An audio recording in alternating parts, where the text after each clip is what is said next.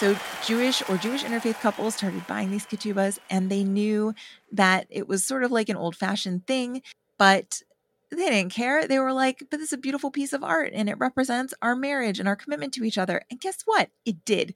And so they started to modify the text because maybe they were feminists, or maybe it was an interfaith couple. And even though they knew that a traditional ketubah didn't apply to them, they still wanted one.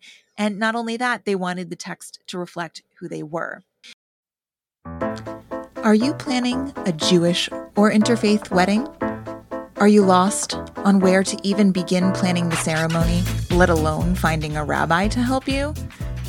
Well, it doesn't matter whether one of you is Jewish or you're both Jewish. You deserve a guide. So take a deep breath. I promise it will all be okay. Welcome to Your Jewish Wedding with Rabbi Leanne. Here, I can be everyone's rabbi, yours too. My guests and I will share everything we know to help make your Jewish or interfaith wedding full of tradition and perfectly yours.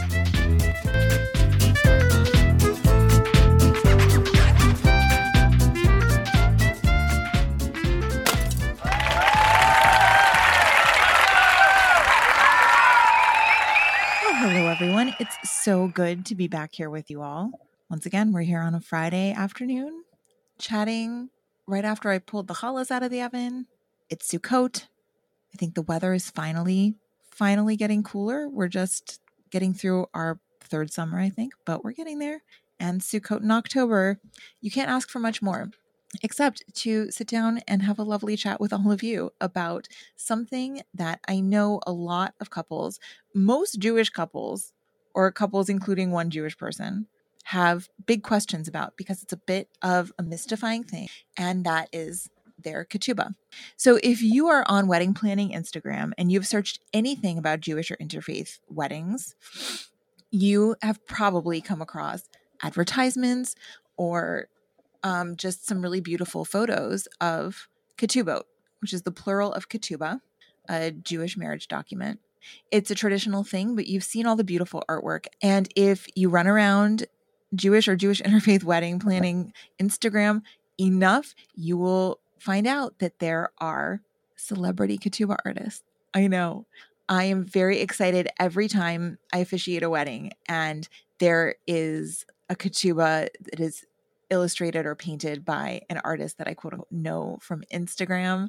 I actually have a wedding tomorrow with a ketubah done by Rochelle, and I have been watching her paint her gorgeous ketubahs for years on Instagram, and I finally get to see one in person, and I think I even get to sign it. I'm very excited. Anyway, I'll give you an update on that if I remember in the next episode.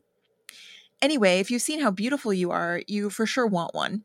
And you might have an understanding, you might have heard that it's a little bit misogynist maybe, or that it represents a man purchasing a woman. And I have to start out this episode with a disclaimer that used to be my entire understanding of what a ketubah, a Jewish marriage document, was. And I since have learned more as I've worked with couples and done more research into what is a ketubah, where does it come from, what exactly does the language mean, what exactly does that legal document mean. You know, I'm not very good with numbers, but I'm somewhat better at understanding legal stuff. So through that study, I've learned that, you know, just like everything else in life and the world, and especially Judaism, there's more than one side to the story. It's, you know, like an octagon or something, but there are a lot of different sides to the way that we can view and interpret this. And just like everything else in Jewish tradition and history, we need to take a look at it in its historical context. So that's what I'm hoping to help you guys do just a little bit during this episode about your ketubah for your Jewish or interfaith wedding. What should you be thinking about when you choose one and order one? And what do you need to make sure, from my opinion, what do you need to make sure is in your ketubah, no matter who is designing it or writing it? Okay. So I said this in the last episode about a brief and imperfect history of ketubahs, but in case you saw that title and decided that the episode would be entirely too boring for you to listen to, I want to make sure to reiterate this one point about ketubah. Okay. In the traditional Ketubah text, written in Aramaic, largely unchanged for the last probably 3,000 years. Yes, 3,000 years. Okay, not that long. Maybe like 2,200 years. Okay, largely unchanged since then. This Ketubah says in the final paragraph, because it is a closing paragraph of legal language for this document, we have completed the act of acquisition from the groom to the bride. So all the stuff that we mentioned above are the conditions for me, Mr. Jewish man, acquiring Miss Jewish woman. Okay. The word acquiring in this context refers to him acquiring the right to be in a marital relationship with her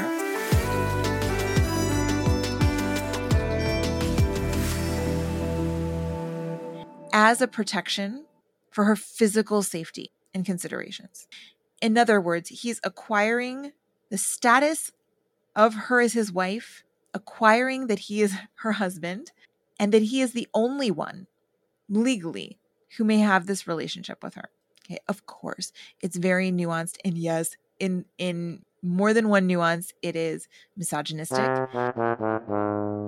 However, the tone of it is something that we still have a blessing for in a contemporary Jewish ceremony, and it references that unique physical relationship between the bride and the groom. And I really think it's worth asking ourselves how we can hold on to that in a contemporary ketubah, okay? So even the rabbis of the Talmud were adamant that, guys, it may look like this means that he's purchasing this woman. That is not what is happening at all. Jews do not believe that you can own a human being. Even when the Torah references slaves, those people were not under ownership of their quote unquote masters. All the more so when you're marrying somebody, you are not purchasing her in any way, shape, or form. And I just want to put that out there. I used to think it was different. Now I've learned some more.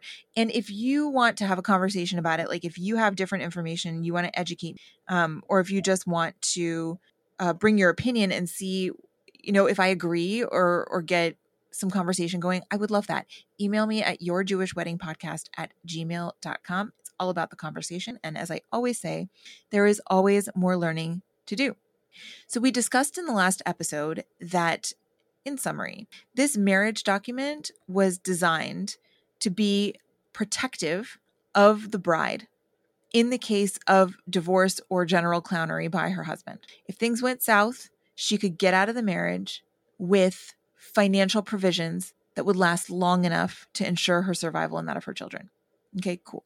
In a lot of the ketubahs, there was also the stipulation that she could own property. If she made any money on her own, she could keep it. All kinds of individual little things that that really showed that her opinion was important in what she was owed in that ketubah. Okay. So one more point about a traditional ketubah.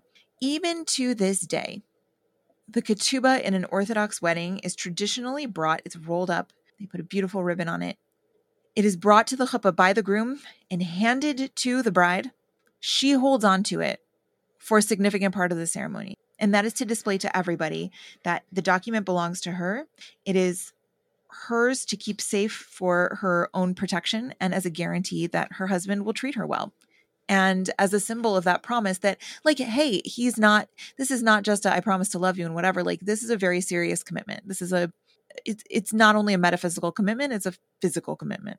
In the traditional text of the ketubah, which is still used to this day, the following stipulations were added about 2,000 years ago, where the husband promised in the ketubah to work for his wife, to honor her, to feed her, and to support her faithfully, as is the custom of Jewish men, according to the universal custom of our people. Give her all the necessities of life and conjugal needs. So yes, it does include money, but even in ancient times, it included more emotional things, more signs of emotional devotion, and showing that this man was devoted to this woman. So the Ketubah text still says that to this day. Is it mushy gushy? The traditional text? No. Does it represent more than money? Yes, it does. And so I think that's worth noting. So even if you guys are considering getting a traditional text of the Ketubah and you're feeling guilty because maybe you're like progressive or, you're feminists, or you feel it might be disrespectful to your wife, please do some more reading, do some more research, learn together about it as a couple, make a decision from there. Okay, consult somebody who knows, because it's not black and white.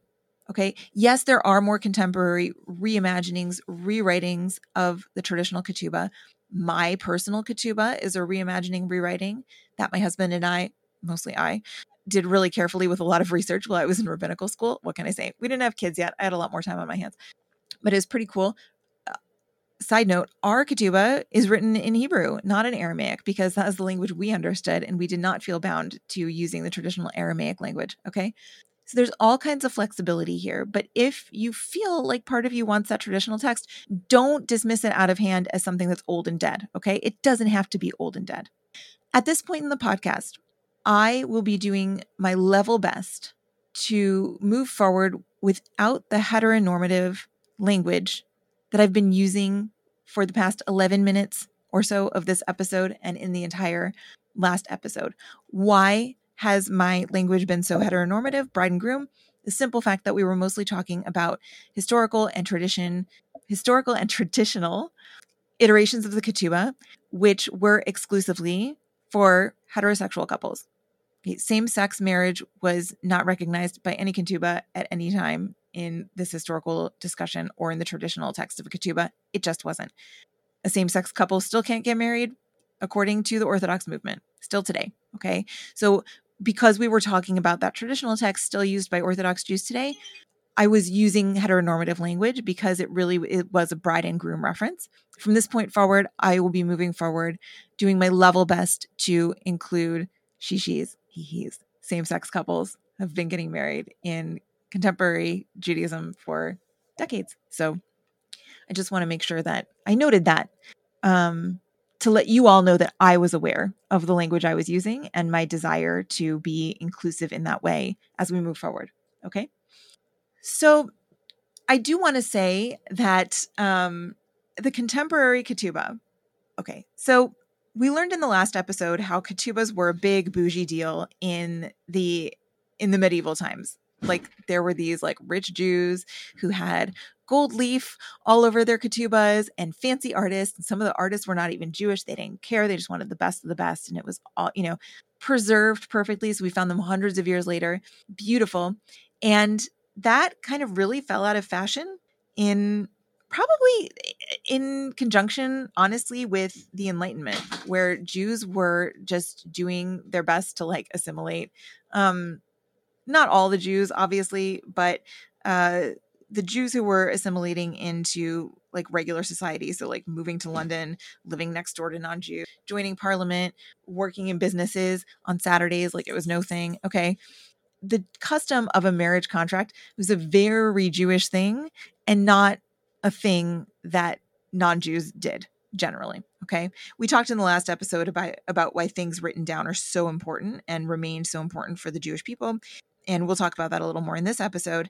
But just because it was written down didn't mean it had to be art. Okay. So my in-laws ketubah, we have on file in our firebox in our house, because she was able to find it, and it can be important for like record keeping if, God forbid, we all need to emergency move to Israel or something. The fact that we have that ketubah is important for showing status as Jews. She found it in like an envelope in the back of her closet. It was like folded in 3. It was colored, and I think it had like some reproduction of medieval art around it, like medieval illumination, but it was like a photocopy, like a color copy of it. And as I said, it was like stashed in the back of her closet. Okay. Certainly not large, certainly not fancy, not custom text, right? It was, her Hebrew name and her husband's Hebrew name were like written in on blanks. So they were not custom added to the text or anything like that. That was sort of the normal thing until probably like the 1990s, when the wedding industry started becoming a thing. Okay, I don't know if it was like Aaron and I talked about that TLC show, A Wedding Story. Maybe it was because of like more programs on cable TV, the proto-internet. People started being able to imagine weddings that were different from the weddings that were like in their little towns, right? So, in the 60s, 70s, I guess everybody used the same florist. Everybody's wedding cake was the same. most people got their wedding dresses from more or less the same boutiques. A wedding was a wedding was a wedding. Well, along comes the wedding industry and changes all that. It is a multi-billion-dollar industry today, but the idea of getting different ideas for things that could be unique and special and uniquely, specially meaningful for your particular wedding started to become a thing. And everything related to weddings, as you know, if you are a bride or groom and listening to this podcast, planning on getting married, you know full well that everything is customized, from the invitations to the table linens to the venue to the dress to the favors that you give your bridesmaids to everything, and also to ketubahs. Okay. So ketubahs started to become basically part of the wedding industry. The Jewish artists were like, what do you guys think? Do you think we could sell big, beautiful ketubahs again like they used to in the medieval times? And the answer turned out to be yes. So Jewish interfaith couples started buying these ketubahs, and they knew that it was sort of like an old-fashioned thing, but they didn't care. They were like, but this is a beautiful piece of art and it represents our marriage and our commitment to each other. And guess what? It did. And so they started to modify the text because maybe they were feminists or maybe it was an interfaith couple. And even though they knew that a traditional ketubah didn't apply to them, they still wanted one. And not only that, they wanted the text to reflect who they were. So this resurgence of ketubah as like a big thing in Jewish weddings, you know, you can knock all the excesses of a contemporary wedding, all the live long day. For what it's worth, I don't think contemporary weddings are like that bad. I think it's a beautiful thing when people can have a fully custom, beautifully bougie celebration of their new phase in life and the beginning of their lives together as a couple. Not obviously not knocking the wedding industry at all. I love working in it and I love meeting all the professionals. I'm so glad ketubahs are part of it. I have to tell you, I am. Why? Because it means that brides and grooms are deeply attached to the ketubahs they choose, just like they're attached to the flowers they choose and the song they're walking down the aisle to and all this stuff.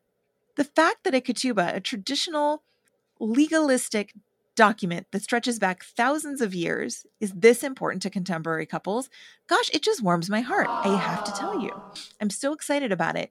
And I'm even more excited because of Instagram and the internet, there are these days celebrity ketubah artists, like I said. And I think that that is something that was also true for medieval Jews. What a trip, guys, that things are so different and yet still so the same as they were done hundreds of years ago.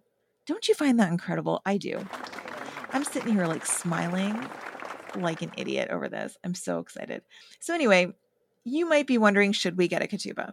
So if you know that you're uncomfortable with the traditional meaning of a ketubah, the traditional text of a ketubah, go ahead online, just Google around, look on ketubah.com, search on Etsy. You are going to find so many contemporary translations of the ketubah text, reimaginings, some that are written in Hebrew, some that were originally written in English and then translated to Hebrew, which I think a bunch of them are.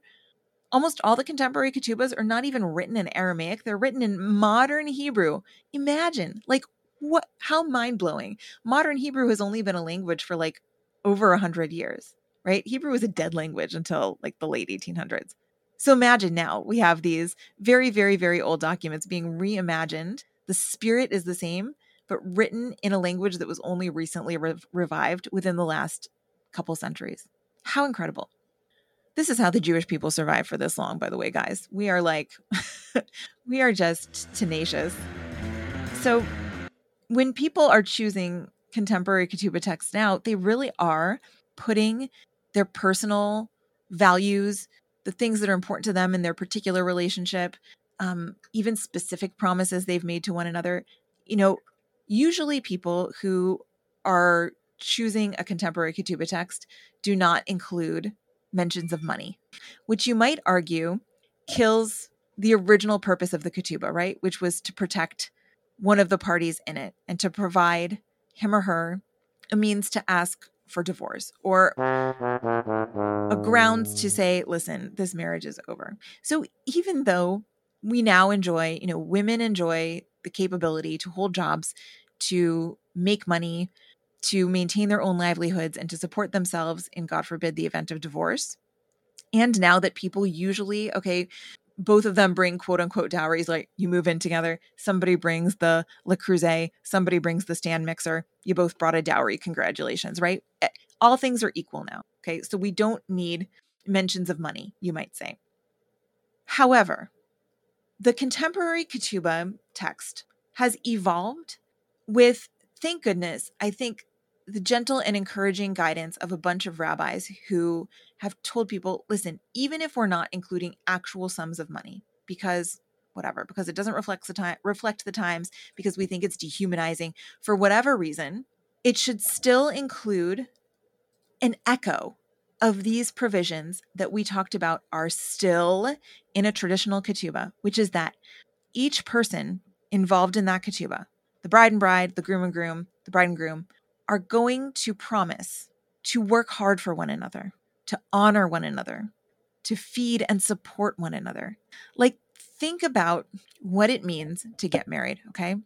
We have so much symbolism of home and so much language of home, right?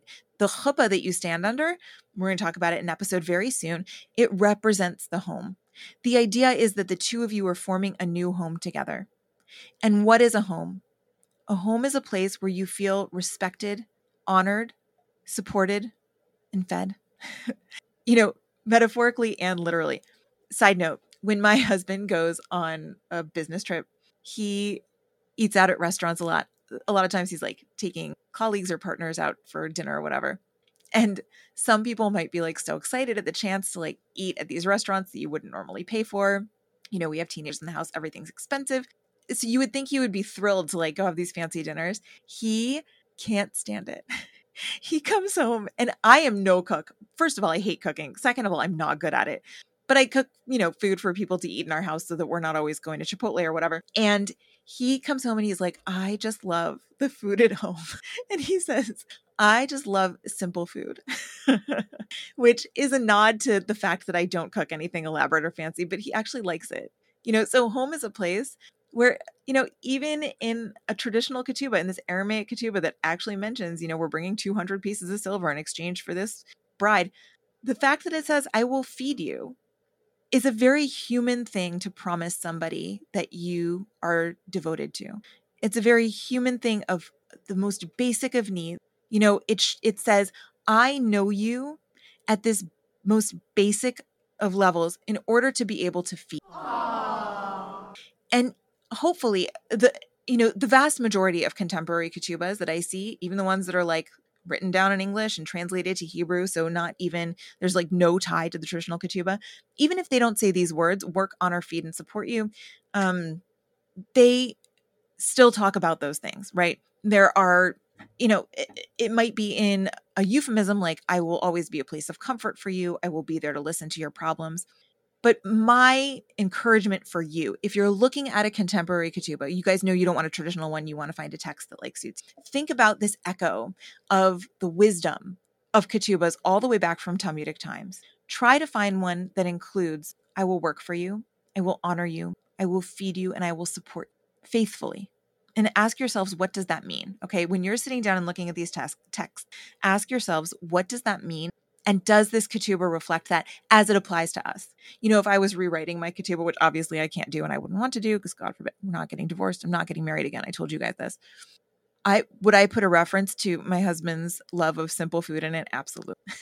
Because it shows, your commitment to one another in the day-to-day, what you will do to take care of one another. And that goes beyond money. Even the traditional ketubah recognized that. It didn't put it front and center, but you can. You can put that front and center in your ketubah. And if that's important to you, I really encourage you to do that. Okay. It's not a long episode, you guys, because I'm just going to give you, let's take a break. And when we come back, I will talk about the things that I ask for my couples to make sure are included in their ketubah.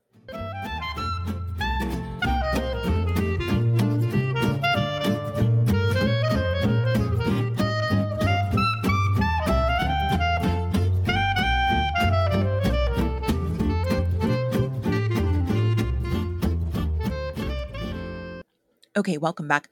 So one thing we've been kind of dancing around this whole time is the fact that a traditional ketubah is between a Jewish person and a Jewish person. And even if you're like, well, it's whatever, we have a beautiful interfaith relationship. We're so excited to have this interfaith family. We're doing this beautiful interfaith wedding. Rabbi Leanne, you're all excited about it. And then they get to the ketubah. Now, on websites like ketubah.com, there's it's very cool. There's like a platform and a form that you guys go through and fill in the blanks. And a lot of it won't make sense to you. Like it asks if your parents are alive still. It asks if one of you converted or, all kinds of stuff, right? It asks all kinds of questions. It asks what time your wedding ceremony is taking place. All of those things really are important for the ketubah. And it asks the bride and groom to enter their stuff. And then it requires actually the rabbi to go through and check it, which I love. Anyway, that's going to be your first awakening as an interfaith couple to the complexities of doing this when one of the partners is not Jewish. Okay. So why? Because the ketubah includes each member of the couple's Hebrew name. Now, even if the last time you went to synagogue, if you're Jewish, even if the last time you went to synagogue was your bar mitzvah, you know very well that you have a Hebrew name. Sometimes you might not remember it. Maybe you have to ask your parents. They might not remember it. They might have to ask your bubby, but you have one. A Hebrew name exists in the world that identifies you among the Jewish people, okay? Your non-Jewish spouse does not have one. And I think that can be a moment of kind of panic for a lot of people. And they're like, what do we do? It feels maybe sometimes to that non-Jewish partner like she's out of place. Maybe it's kind of the first whiff she's gotten of like not belonging here. Okay, please don't panic. Okay, it's going to be okay. The only reason that your names are included there is not to do like the, prove you're not a robot, like verification check. Okay, prove you're a Jew, check this box here with your Hebrew. No, it is to identify that these exact people, okay, so Mordechai, Aharon, Ben Shlomo, Ve'ahuva is the name of one guy. This is his name. He's the son of this person and this person. And he's getting married to this other guy who doesn't have a Hebrew name, but that's fine. We are going to put a name here in Hebrew letters that gives us all that same detail, even though he's not Jewish and his parents aren't Jewish. It's okay. What is the reason for having both those names there? It's to make sure that we understand and we can trace this document back to belonging to one unique pair of individuals, right? If Mordechai is marrying Trevor, we want to make sure that we know exactly which Mordechai and which Trevor it was. Okay, we can do that by including their full name, which according to Jewish custom is the person's name, his son of, his mother, his father, or both of them. So usually the Jewish person in the couple can find his Hebrew name, no problem. He looks at his bar mitzvah certificate, everything's fine. The non-Jewish member of the couple, okay, Trevor, we can write Trevor using Hebrew letters. Okay, it's Tet, Resh, Vav, Resh, Trevor. There you go.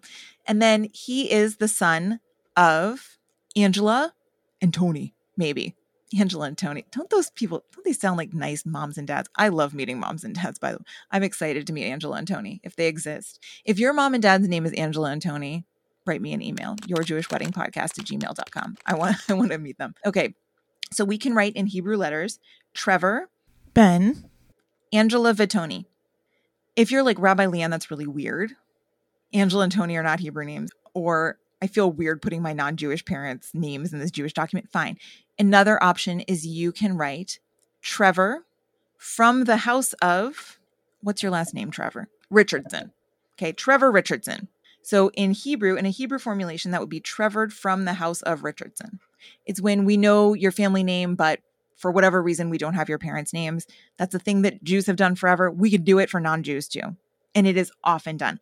I have had non-Jewish partners do both ways. And I believe this weekend's wedding, he's using his mom and dad's name. Okay. So it's fine. We just want to make sure that Mordechai and that Trevor are these specific Mordechai and Trevors to make sure that we know which man is marrying which man. so that some other Trevor can't come forward and claim that he was the Trevor in this ketubah. Okay. But Rabbi Leanne, there aren't that many names. How can we make sure?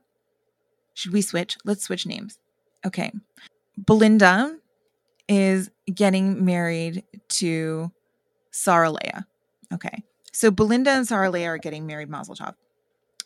And we know there's lots of Belindas and lots of Saraleas. And maybe, Belinda's parents' names are like Chris and Steve. Okay. And how many Belinda's daughters of Chris and Steve are there in the world? Probably more than one. Okay.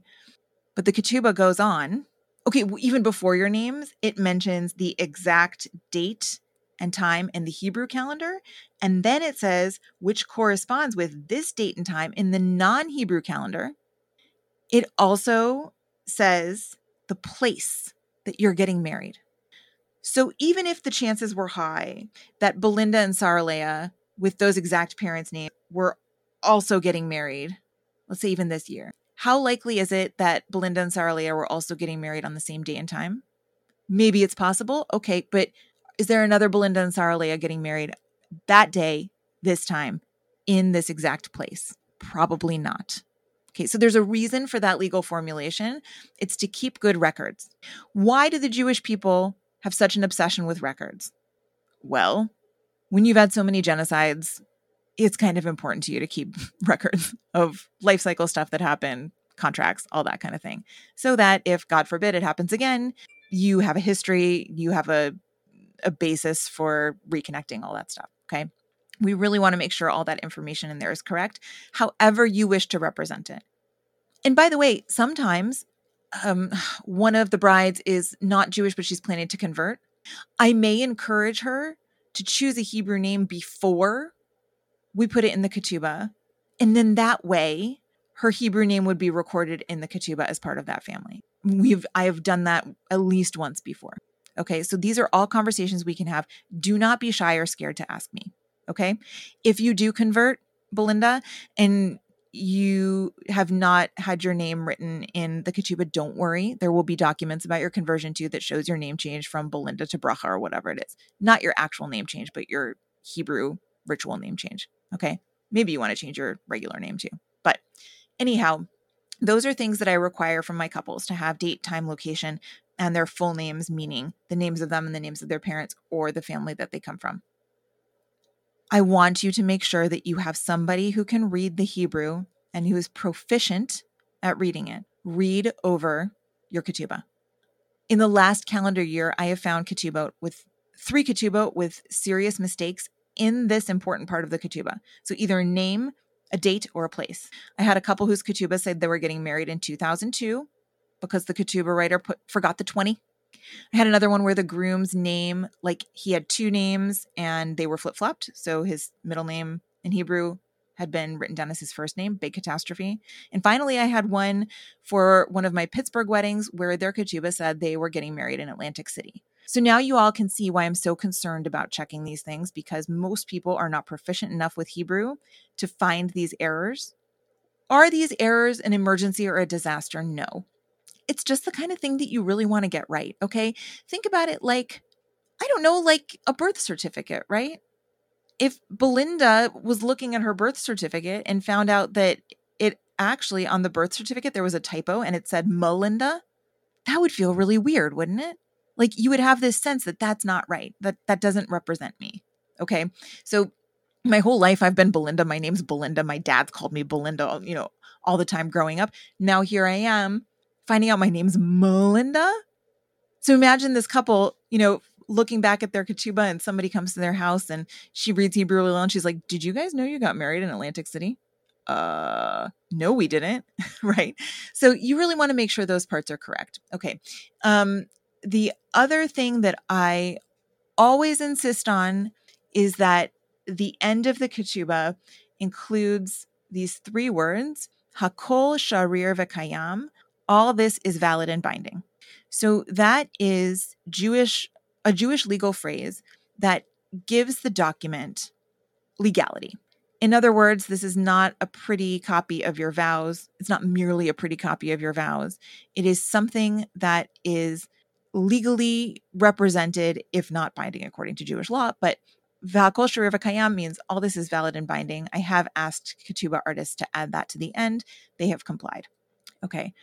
There are some other considerations that you may want to consider that a traditional ketubah is not considered kosher, that you may want to add as a consideration to your own ketubah.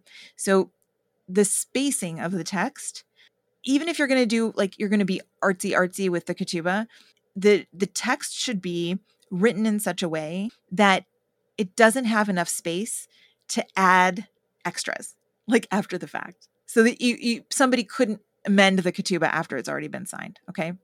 Some rabbis have the stipulation that when the ketubah artist prints the text, that one letter should be left out so that the rabbi can ask for the bride and groom's confirmed consent at the moment of signing of the ketubah. And then when the rabbi writes that missing letter, that is like his signature that they accepted this contract, that they accepted this commitment. It's pretty cool, I think. Okay.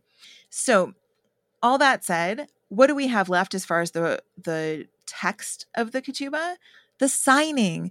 And a lot of people have this question about who can sign the ketubah. If you are a Jewish person marrying a non-Jewish person, according to the rules of Jewish law, it doesn't cover your kind of wedding. Okay. The rules of Jewish marriage in Jewish law are written as applicable to two Jewish people getting married. Okay. So if you are a Jewish person marrying a non-Jewish person, you are already outside of that understanding. And as such, I personally am not opposed to non-Jewish people signing your ketubah, because the understood purpose of a ketubah witness is somebody who has seen the two of you accept what was written in this ketubah willingly and made vows accordingly. And so that person is kind of like a godfather or a godmother for your marriage. Like, she kind of sees if you aren't upholding your end of the bargain and can attest to that in the case of a dispute, God forbid. Or, if you're asking like, gosh, am I doing what I'm supposed to be doing? She could say like, just reflect on your ketubah. I was there when you accepted it. I signed it. Like, it's an important thing. It's that kind of a vibe. So the only requirement that I have for the people signing your ketubah is not the sex of the person, and it's not the Jewish status of the person, meaning it can be a man or a woman, it can be a non-Jew signing your ketubah, as long as that person is not related to you. If the person is related to you, there's a possibility, and this is understood in the general sense of Jewish contracts, like everywhere. If my sister signs a legal document as a witness on my behalf, right, she has an interest in me benefiting from that contract because she's my ride or die, right? That's how it's supposed to be. Your family members are supposed to ride or die for you. So if there's a dispute, whose side are they going to take? Of course, they're going to take your side. So it should be people that you consider truly to be an impartial representative of somebody who can be a witness to the promises that you just made. Like, yep, I was there. I saw that promise they made. I can attest to that. So traditionally, it's at least two witnesses. Traditionally, the bride and groom do not sign that ketubah at all because their names are in it and they accepted it. And that's what the people are signing to attest to. Do you understand? So also traditionally, the rabbi doesn't sign it either because the rabbi is like presiding over the ceremony. Of course, she was a witness to it. However, the contemporary nature of ketubot, it's going to hang on your wall. It is a record, yes, and it is a legal document, yes, but it's also a beautiful memory of your wedding day. And so you want to have signatures that represent that slice of time, right? So typically in contemporary ketubot, I see both partners signing on the dotted line. And there is a cool sense of finality to that. Like it makes it super official, right? Because you got your marriage license. That was a few days before your wedding. It feels kind of cool to like have something signed, sealed, delivered before your ceremony, I think. So it's pretty common for brides and grooms to sign their ketubot these days. It feels like a very special moment. They get really excited. And it feels like very Jewishly official too, which it is. And then they kind of want to remember the rabbi, or if there's any questions about their marriage, it's nice to have the rabbi's name there so they can always remember. Who knows? If I officiated your wedding, who knows if you'll remember my name in 10 years? You probably have like a couple toddlers. You won't remember your own name. Okay. So it's kind of nice to have the rabbi's name there. So typically I will sign it. You have an option to sign in Hebrew or in English. Again, for the same reasons, a lot of people like to sign in Hebrew because it feels very official. I can help with the Hebrew spelling of names. I can write examples. I usually bring printed examples for the witnesses if I can get their Hebrew names before the fact. So ask me. I can help with all of that. No worries, no stress. I can help with transliterating your name into Hebrew. So Trevor, I just spelled Trevor's name right here on the podcast. I can write that out for him so he knows how to write Trevor in Hebrew letters. It's very sweet. I love it when couples do this, but you don't have to. Your English name is fine because Jews have always done stuff in the vernacular, you guys. The traditional ketubah is written in Aramaic. Why? That was the language Jews spoke. If you speak English, sign your name in English. It's not a big deal. But if you like the Jewiness of signing your name in Hebrew, even though it's printed up above in your ketubah, you can sign it down below. That's fine. And I will be happy to help you. Fun times. As far as the art goes, I don't have much to say about the art except that literally anything goes. Okay, I'm going to put some links in the show notes. There's this website called thisisnotaketubah.com. Like, go there right now. There are like Van Gogh ketubahs. There are comic book ketubahs. There's like Jackson Pollock inspired ketubah. Oh, I wrote in my notes here. There's a Charlie Brown ketubah on eketubah.com. There's a Tim Burton ketubah. Okay, so I mean, gosh, who doesn't love Tim Burton? But anyway, the artwork on the ketubah, I really want to bring this home, especially to my interfaith couples. Are you listening? This ketubah is not a Jewish thing that you are signing. It's not a Jewish thing that you're symbolically participating in, okay? Just like your wedding ceremony, your ketubah equally represents both of you. Think back to the pieces of silver and the goats and the mattresses and whatever in the original dowry, right? The original ketubah, let's go back to the original spirit of the ketubah. It said exactly what each person was bringing to the marriage and what each person was agreeing to contribute. So if you're having artwork on your ketubah, it should represent both of you. So if you are Greek Orthodox and you're getting married to a Jewish person, maybe don't put a cross on the ketubah, okay? Probably definitely don't. But use Greek symbols or even like the architecture of, Greek churches or something. If you're Indian, I saw at least one ketubah with like a henna design and it had like henna hands around it. There are ketubahs that can represent where you're from, like even if it's not like a, super ethnic place. Like I've seen them with subway maps, with city skylines of the city you're both from or the city you met. Okay. And if you are choosing a ketubah with whatever significance it is to, I don't know, maybe it has your dog on it. Okay. Maybe I don't know, maybe there's a special tree in your backyard that you think is so beautiful you never want to forget it. You send a picture of it to the artist and she paints it on your ketubah. Amazing. I want to encourage you, because this is a document of your relationship, of your life, of the love you have for one another. And guys, life is fleeting. Okay. It seems like a long time, but humans don't last that long and memories don't last that long. Like how many of you can tell me stories of your great grandparents? Okay. So if you have a ketubah made that is personal to you in any way, I want to encourage you to ask the artist to include your reflection on the symbolism of the artwork, why you chose it, what it means, and to just maybe place it on like some archival paper and stick it to the back of the ketubah so that if people discover it in 500-600 years, 1,000 years, what a gift to have that explanation of how it fits you perfectly, right? So just please consider doing that. And I know if you're a ketubah artist and you're hearing that and you think it's a good idea or you'd be willing to do that for couples, please chime in yourjewishweddingpodcast@gmail.com. Let me know. I'd be happy to read your comment or have you on the show even. That would be wonderful. So the ketubah signing ceremony, I guess last but definitely not least, because that's when it actually happens. I've seen it happen in janitor's closets. It doesn't have to be fancy. It doesn't have to be highly decorated. Usually I will try to at least grab some of the bridesmaids' bouquets or something to sort of zhuzh up the space, because almost always the ketubah signing is a very sweet moment because there is that sense of like, oh my gosh, this is like signed, sealed, delivered. We're really doing the thing. I've seen parents get so excited, even if their kids didn't. There can be a lot of unexpected joy in the ketubah signing room. So if you're one of my couples, I always ask you, should we go through any kind of embellishment or ceremony or readings, or should I invite participation of the people who are gathered there to watch you sign your ketubah?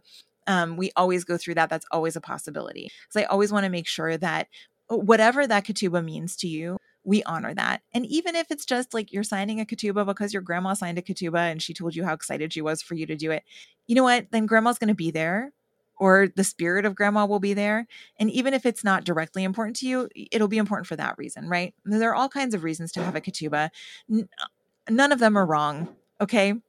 Unless you think it's like actual purchasing a human, and then we'll have to have a talk, okay?